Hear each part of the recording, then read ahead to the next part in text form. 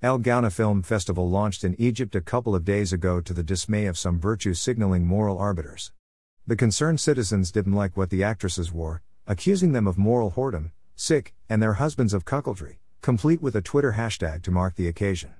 You would think that calling a woman a whore because of a dress she's wearing goes against Twitter rules, but Twitter's censor is not active in countries where women and minorities are constantly susceptible to shaming, slander, and sometimes violence based on clothes, speech, and/or ideas.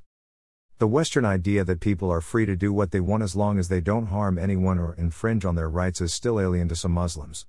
Their rationale is that the practice of non-Islamic actions does violate Muslims' rights.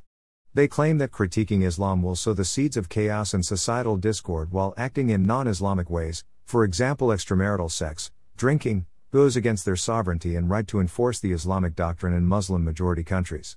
Some Muslims still think that who you worship, how you dress, who you sleep with, what do you read, and what do you watch is their business as well. And the distinction between Muslims and Islamists is a matter of nuance because all Muslims believe Islam is both religion and state constitution. Islam transcends the state. Islamists are Muslim activists.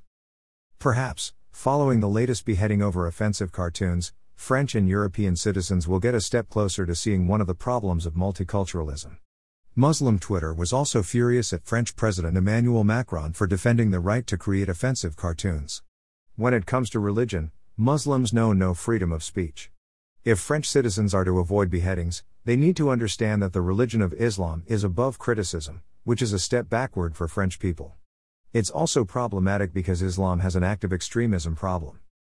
Against a China that suffocates free speech and tramples human rights, the world needs France, Germany, England, and the USA to remain influential and keep reminding us that free speech and human rights are essential to create and maintain a healthy growing society.